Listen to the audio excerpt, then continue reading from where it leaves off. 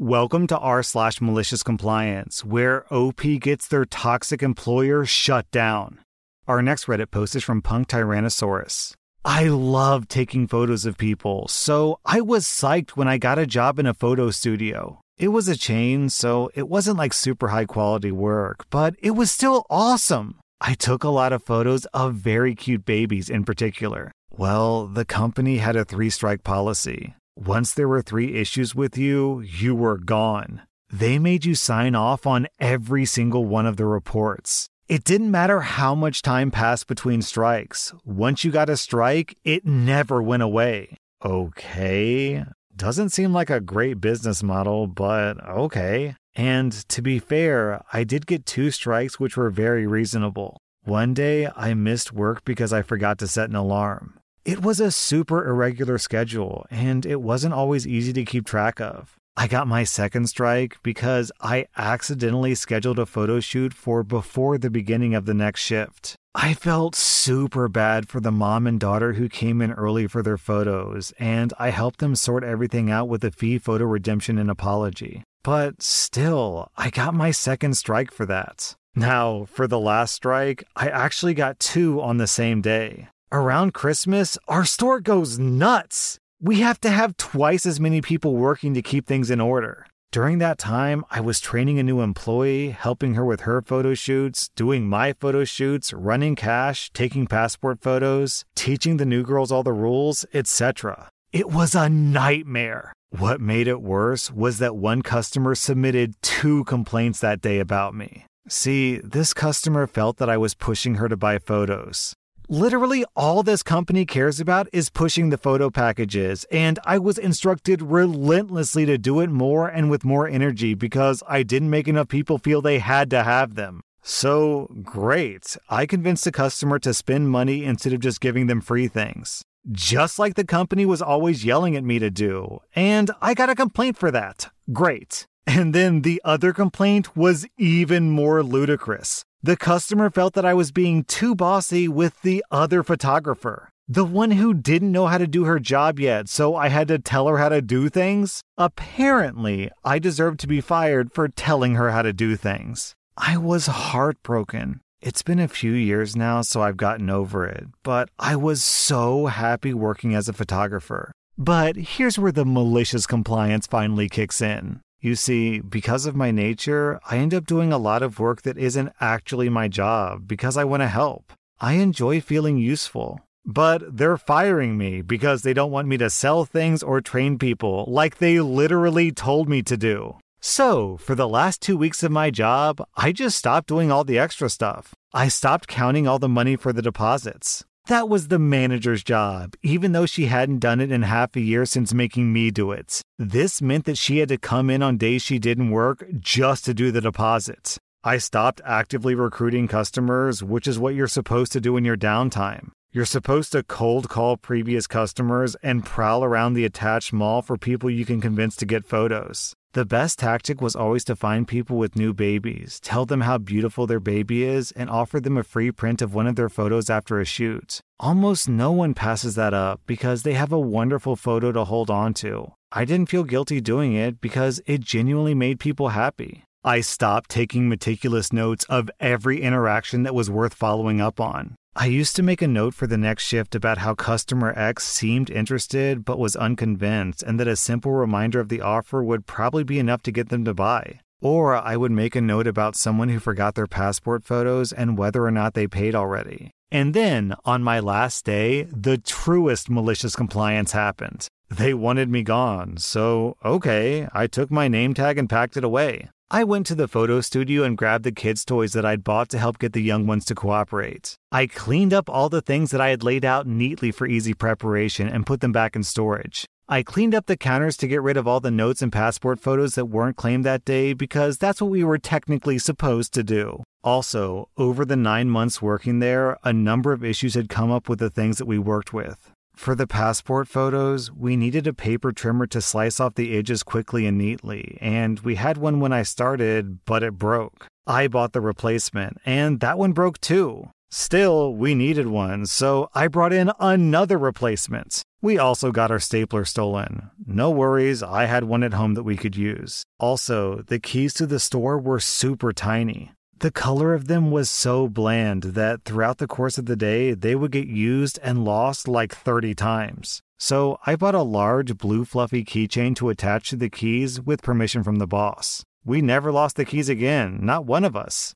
Also, we had this sign that we used, and my boss accidentally dumped her coffee on that sign after she tripped one day. So I went out of my way to get a new one printed, bought a plastic sleeve for it, and set it up with a cardboard backing so that it wouldn't break or get ruined. It was better than the old one. So of course, when I left, I took my sign, keychains, paper trimmer, stapler, toys, and notably, the shutter button. See, our camera had a shutter button attached that would allow you to move around while snapping photos. Again, this helped with little ones because they don't understand directions, so you have to be able to physically draw their attention somewhere. This cord had gotten frayed and not been replaced. It shocked me nasty enough to leave a burn, so I took it off the camera and brought my own in. I got a call the next day asking me how dare I steal the company's supplies. I calmly replied that I had just taken back the items that belonged to me, and they could keep the broken paper trimmer that I had brought back in.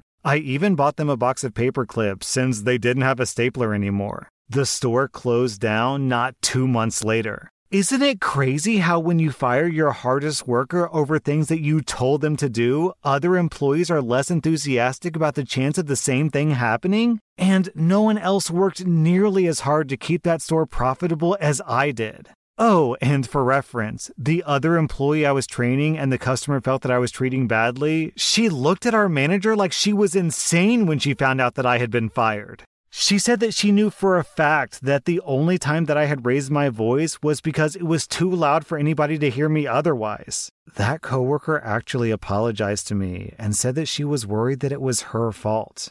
That employee then went on to have her own gallery show, leaving shortly after I was fired. Man, I read story after story after story of companies firing their number one employee and then suddenly their business does badly. And it's like, dude, what did you expect? Our next Reddit post is from Joe Mondo. My grandmother was an immigrant who had to leave school at the age of 12 after her own mother died. As the eldest daughter, it was her responsibility to take care of all of her younger siblings. Consequently, she never learned more than basic reading and math, and although she married and had kids of her own, she worked outside the home to add to household income, often doing cleaning and other low-wage work. Of her own children, most were reasonable people, but her youngest daughter was a complete parasite. She had no problem taking whatever she could from her mother, even having her mother co-sign on debts and leaving her to pay them off. Despite not having much education, my grandmother was a wise person in her own way, but not when it came to her own kids, and especially not her mooch daughter. She just couldn't stop letting her daughter misuse her. My grandmother ultimately became ill with cancer. Her kids took care of her, except for, you guessed it, the youngest parasite daughter. On her deathbed, my grandmother told her oldest daughter that she was worried about the mooch, and she relayed where she kept all of her money. It wasn't much, maybe $700 or so. And then she told her oldest daughter that when she died, she was to give it all to the mooch. After my grandmother died, her oldest daughter had to stomach giving her mother's last dollars to her miserable vampire of a sister. But to make it more tolerable, she decided to do it by sending it in installments of $10 a month. So that's what she did for years. Just $10 a month, every month. Not enough to splurge on anything, not enough to even make a difference in her life. Almost as if it were nothing. I always admired my older aunt. She knew how to hold a grudge. Down in the comments, someone asked OP whatever happened to the parasite daughter, and OP replies, she tried to mooch off of her siblings, but wasn't very successful. She got my father to co-sign for a credit card or a loan or something, and then left him with $10,000 in debt.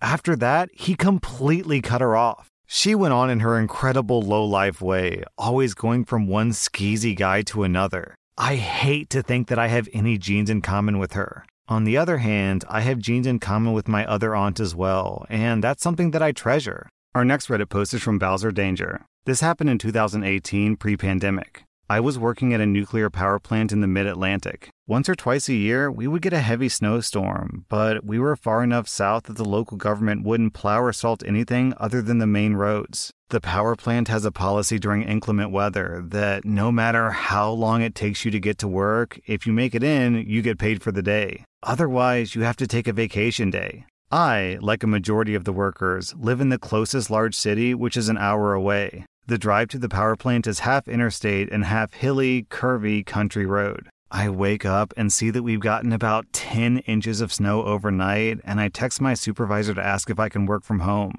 I have my laptop with me, I don't have any work going on that I would need to be inside the power plant for, and I'd mostly be reviewing paperwork all day. My supervisor tells me the policy for inclement weather and that he was at work already and the roads weren't that bad. I reiterate that I would just be sitting at my desk doing paperwork when I eventually get in. He is hearing none of this and tells me that I'm not allowed to work from home. I need to drive 50 plus miles to work or take vacation. I didn't even bother to respond and decided to take a vacation day. I head to a local store about a half mile away and pick up some snow sleds. I'd like to note that the roads were bad.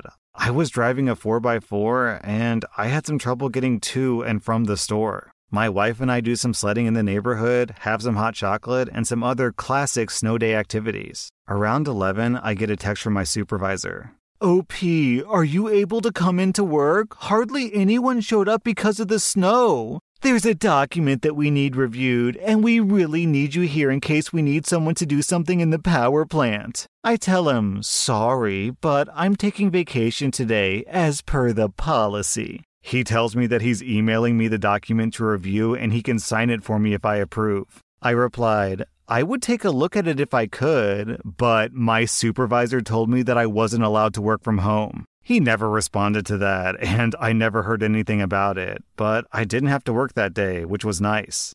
Bonus malicious compliance. I'm a salary employee, but I have to record hours worked on a computer program. Our real HR policy says if any employee works any part of the day, they'll be paid for the whole day. So I put in 10 minutes of work time for the time that I was texting my supervisor, and I didn't have to record any vacation hours. He approved my timesheet for 10 minutes of work, and I saved a day of vacation. Our next Reddit post is from Ruiso. I'm a nurse at a large hospital. The floor that I worked on was selected to be the COVID unit during the first and second waves. More nurses than not were catching COVID. So whenever I got an inkling of being sick, I would call out and get tested. Now, if I tested positive, then I would get 2 weeks off without penalty. But I tested negative, so I returned to work. I got called into the office and got a verbal warning because I had one too many sick days. I said to my manager, "You realize that we're in a pandemic, right?" She says, "Yes, I know that, but we still have to stick to the original policy." When we clock in, there's an electronic message that pops up on the time clock that reads, "During the pandemic, we need to self-monitor ourselves, and by clocking in, you're declaring that you're fit to work." There was no adjustment to this policy, even though we were a COVID unit during a pandemic. So I would either have to lie about feeling sick when I clock in or call out and get in trouble. Here's where the malicious compliance comes in. I had always picked up a lot of extra time in a sister department. Not because I needed the extra money, but because the hospital was always short-staffed. My manager didn't like the fact that I picked up extra time in this other department. She wanted me to pick up extra time in our department. So she said, "As punishment, you can't pick up extra time in the other department for 90 days, which is the length of my disciplinary period. You should be responsible enough to pick up extra time in your own department." So, since I didn't need the money, I didn't pick up any extra time in that period. I got called almost every single day to ask if I could come in because they were short-staffed. One of the reasons they were short-staffed was because our sister unit was even more short-staffed and the nurses on my unit were getting pulled over to go work there. If only more nurses picked up extra time in that other unit. At the end of the 90 days, I was told that I could pick up extra time in the sister department again. At which point I handed in my 2 weeks notice and told her that I accepted a position at another hospital. She then told me that because of my years of service, I had to give 4 weeks notice. I told her, nope, that's just a courtesy. So I'll extend the same courtesy I got when I needed to call out sick. Man, OP, you're a better person than me. I really don't understand why people give a 2 weeks notice to their toxic managers. Like, if I've got a boss who's always giving me a hard time, then when I want to quit, see ya, wouldn't want to be ya. That was r/malicious-compliance. And if you like this content, be sure to follow my podcast because I put out new Reddit podcast episodes every single day.